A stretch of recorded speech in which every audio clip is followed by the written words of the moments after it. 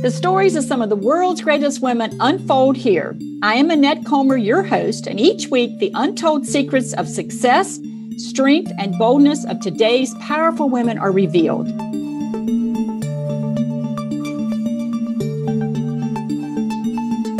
Today's woman grew up in a military family and learned early how to be disciplined and structured.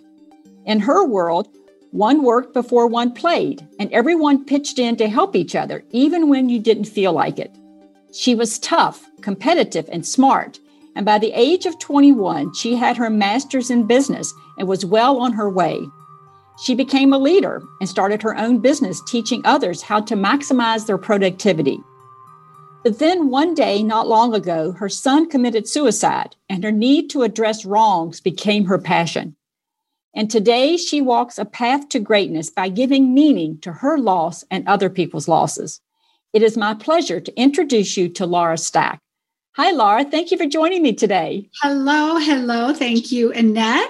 What a very kind introduction. I appreciate that. Oh, you're so very welcome. And I'm so excited to have you with me today, Laura. So let's get started because we're a little bit short on time. So as a leader, you have often used your strength of organization to lead. How has this skill made the act of leading easier for you? Wow. So many things are easier through organization, Annette. It allows you to not have to think about what to do next. I think that's the primary advantage. As leaders, we have so many projects, so many deadlines, commitments, demands, and too many people are stuck feeling overwhelmed, overloaded, and saying to themselves, okay, what's next? And when you're faced with 117 different things that you could do, all seemingly of the same importance, without really a predictable way to make decisions, disorganization really becomes the bane of a leader's existence. So I think that when you have that foundation in place, you have your time structured, you have your goals laid out, you have your monthly, weekly, daily plans, you've already created a roadmap for the day. It certainly makes execution of your day easier, being able to say next, and just being able to do the next important thing without really having to think about it. So it allows more automatic decision-making, knowing that you are making the most valuable use of your time in that moment. So I'm going to dig just a little bit deeper on that, Laura. So the trick to that being organized is, I have found, is taking the time to put the systems in place. Because without systems, we get really disjointed in our organization. Do you agree with that? There certainly must be systems. That's a big piece of it, not knowing what software to use, what technology, what apps, what platforms, and understanding what the right fit is for you. But it's also understanding your patterns in the way that you interact with your systems. You can have the perfect system that is very organized, and you spend a lot of time organizing the system. However, that execution could be poorly disciplined, could not have the right choices. You could procrastinate on doing what's next, even though your system tells you to. There are a lot of things that can go wrong in the use of a system. So they have to be aligned, don't they? Absolutely. It's kind of like, don't fool yourself. So. Well, that's a big part of it, but also being aware of what your habits are and what your behaviors are. If you tend to lean toward the thing that's the most fun, we realize our emotions aren't always the best judge of what should be done next. Perhaps you respond to things as they happen. You're more of a reactive person, or maybe you like to do what people want you to do because you're trying to be nice, not necessarily what is the highest priority. So there are so many pieces that are downfalls, regardless of how organized our systems may be. Yeah, very good point. Excellent. I love that perspective. So you've led into my next question beautifully. So people are more willing to help and follow you if you're likable. So what do you see as the difference between being likable and wanting to be liked? And is one more powerful than the other? Well, I mean, certainly people will follow people who aren't likable. I mean, a lot of examples come to mind of leaders in the past who were not likable. I think it is easier to follow someone who is likable.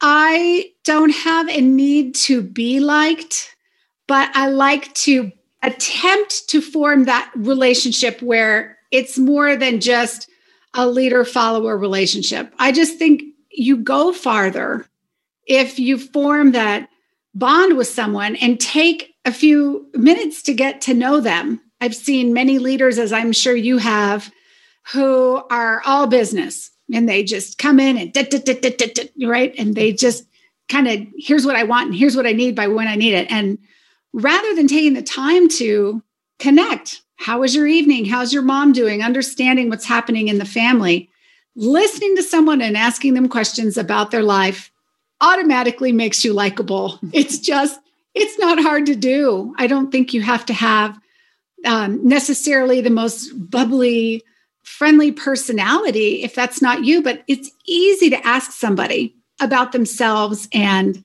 their lives. I do think people are more willing to give you more discretionary effort if you're friends.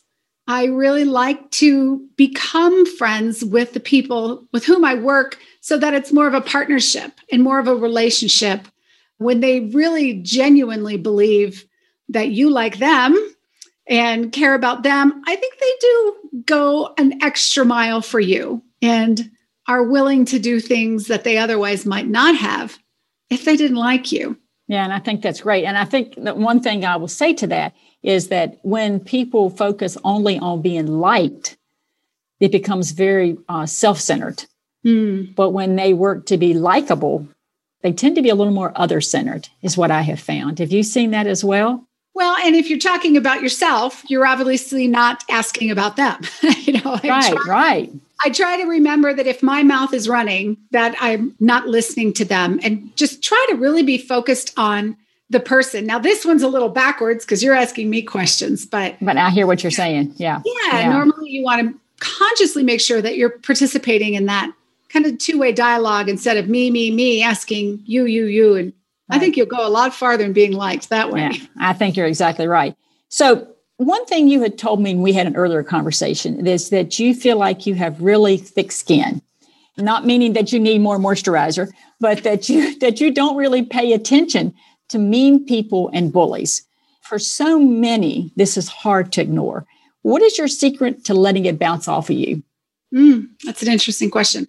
I vaguely remember saying that to you, and I'm trying to remember the context. But I think when you put yourself out there as a leader, especially when you're in the public eye, if you have a large platform, if you give speeches as I do, if you write books as I do, you have to be ready for the shots because they will come. And if you don't want to take shots, if you don't want to have people take shots at you, don't put yourself out there because they will come and you have to be able to let them deflect off you. It's not that I don't take feedback because I believe feedback is a gift when it's legitimate and it's in the right context and requested from the right source.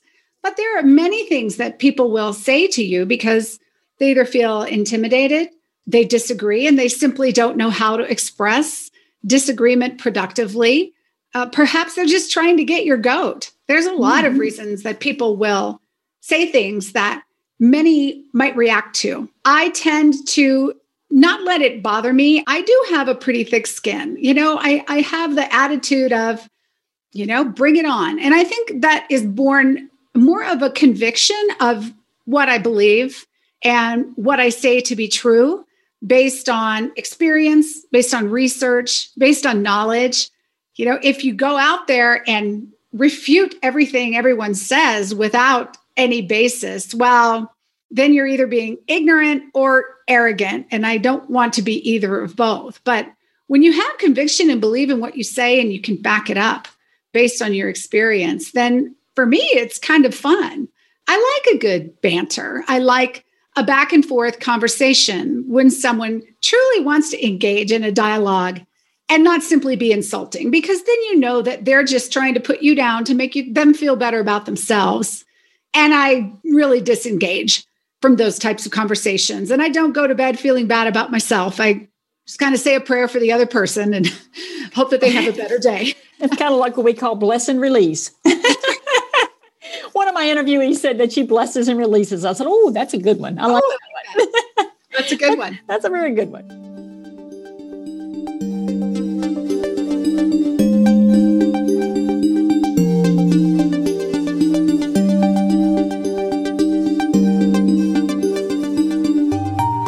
So there was a point in time when you tried to do everything yourself. And certainly many women listening have maybe find themselves in that place now.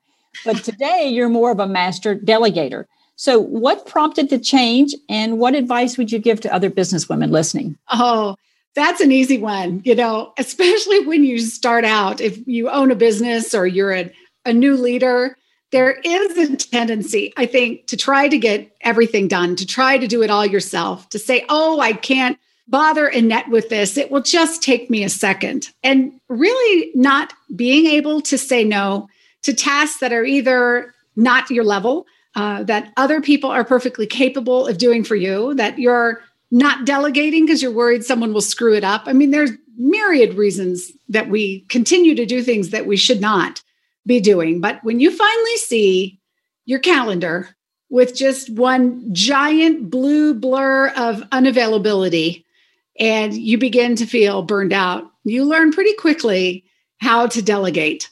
I've become much better at it over the years. I think my tendency to try to do it all myself is born of a bit of a perfectionistic quality that I have tried to overcome over the years. I'm now pretty good at saying, could someone else do this 80% as well as I can? And of course, the answer is yes. I think that that's our unrealistic expectation of ourselves, that of course, only I can do it perfectly because, my way is the right way. And once you start to realize how well other people do things, when you just say, here's where we are and here's where I'd like to be, and get out of the way. I've been so pleased so many times by how creative people can be, how their solutions are frequently much better than what I would have come up with, and how it lends itself to your sanity. Very simple things to very complex things. I wish I would have gotten a bookkeeper sooner. Right? I have an MBA. I know how to enter receipts in QuickBooks. That doesn't mean that I should be doing that. There are other people who can do that, relieve that burden from me, and free up time to do other things that are more strategic and have a much higher return on investment, especially if you're in business. So you do have to ask yourself quite frequently, why am I doing this? And should I be the one who does this? And can I get someone else? Because there are many things that you can hire other people to do. And that allows you to do what you are uniquely capable and competent to do. And I think that's where you should spend your focus. Well, and I think that people that are perfectionists, because it sounds like you could be a little bit of a recovering perfectionist yourself. So when people are perfectionists, they want it all done right. But someone told me one time, but I've never forgotten, that unless you're doing surgery, it's okay to be an 80% gal. And I thought, okay, that's a plane or something like that. Tell me you're going to life or death. Yeah, that's true. And I thought, okay, that's good. So certain aspects of the business, if they're not perfect, nothing's going to change on the bottom line. Nobody's going to die. That's a good point. It's going to irritate me just a little bit, but if I don't look, it'll be better. So nice. And they're probably more gifted and more efficient, and it ends up being a better return. Absolutely. So being competitive and tough are a part of who you are, Laura. Were you born this way, or was there something that made you this way? Competitive and tough. Yeah, I guess I never used to think of myself as competitive because I wasn't like in sports or, those types of activities, but I don't like to lose. That's kind of, I guess, the opposite of being competitive. And losing what? It's really me comparing myself against myself. I hold myself to a pretty high standard. I want to succeed in anything that I do. And I think that was born probably more of my upbringing, a little bit of my personality, probably a bit of my parents. They're both PhDs and they had very high standards, and it was very strict. You know, when the colonel said jump, you said how high. There was a lot of structure, a lot of discipline, but I could see the benefits that would come out of that. You mentioned in my introduction having an MBA at 21. That doesn't mean I was smarter than anyone else. I just wanted to beat others because for me, that was my own gauge of, I know I can, and I can do this. So I'm going to do it to prove to myself that I can. So it kind of becomes a self-fulfilling prophecy in a way, just how well you can plan, how well you can prepare, how well can you manage your time. And these were always curiosity questions for me. Is this something that I could do if I applied myself, if I were really disciplined?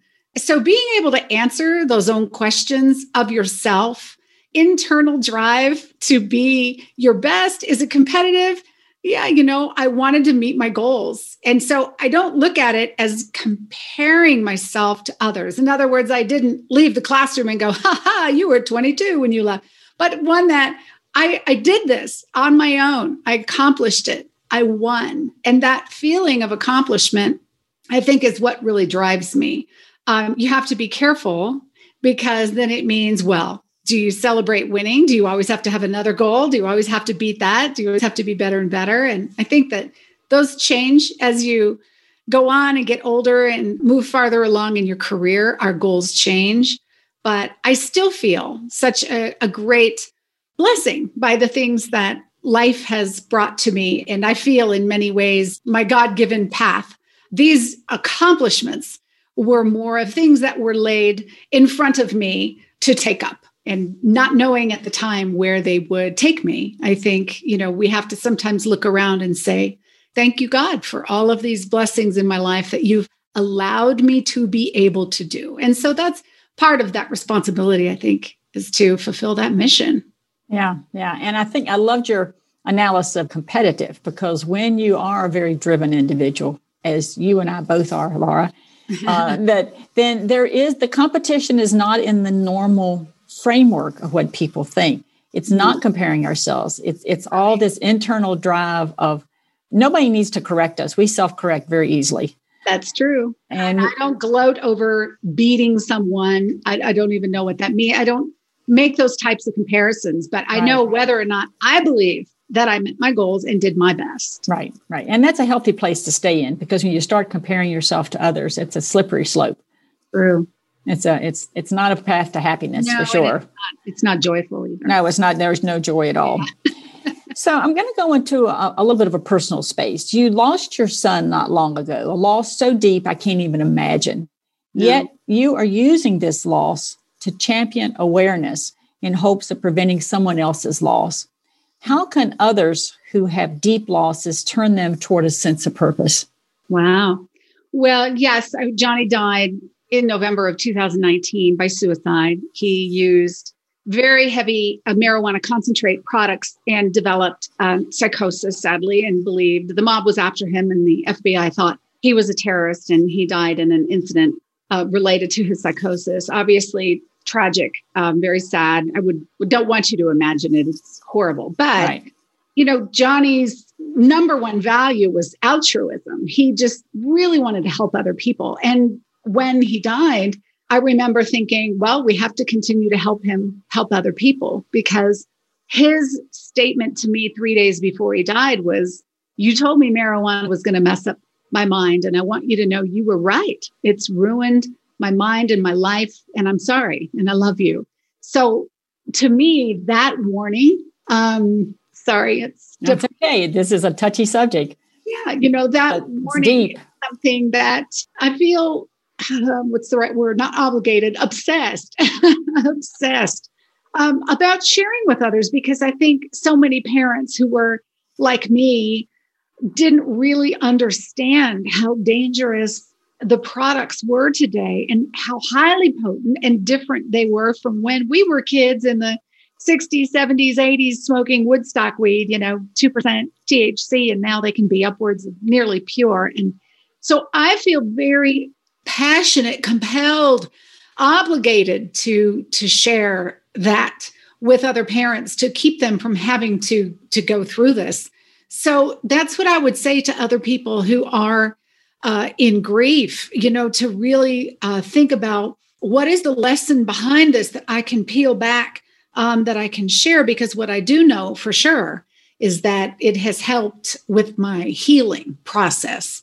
I could have stayed in bed and in a ball and cried for months, which I did, and or I could have decided to get out of bed and do something about it. So I chose the latter, and I believe that our mission now with our 501c3 Johnny's Ambassadors will really educate parents and teens on the dangers of high THC marijuana, on adolescent brain development and psychosis and suicide. And for me, everything I've done up until now has been the platform for this mission. And this has become the new thing that I will dedicate the rest of my life to doing.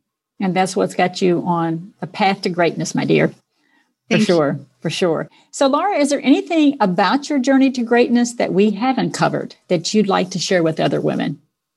Oh, wow. I'm realizing more than ever, just with my son's death and our remaining, 2 children who our daughter got engaged, and our son is very happy at CSU, just the importance of time with family and spending time with the people that you love, not getting so caught up in your career. You never know, literally, when it will be the last time you see your loved one. And I think this chaotic time in my life has led us to really, really treasure and value that time with people we love, and to refocus on them, and just to be very present with the people that are right in front of you instead of always looking outside. And I think that timing of how much time you spend really does matter, really is about the quantity and the quality of time, and also taking some time to take care of yourself. That's been very, very important lately with self-care, versus that's kind of easy to brush aside. Take care of yourself, take care of your family, your friends, the people you really love. That brings you a lot of joy, I think, more so than any year I ever made a killing in business. Yeah. And it's funny how we have to have certain things to help us see that, isn't it? True. Very true. Yeah. Laura, it has been such a pleasure having you with me today. Thank you for being open with your knowledge and your wisdom, and being vulnerable as you express the different challenges as you've moved through your life. It's been wonderful. Thank you so much. Well, thank you for the delightful interview. Thank you for asking me. I feel a little like intimidated being called a great woman, but I hope anything that I had to say today was helpful to someone listening. So I have no doubt. So Laura is another great example of how women are challenging the norm, making things happen, and demanding their own greatness. So join me next time on the World's Greatest Women Show as another powerful woman's story unfolds.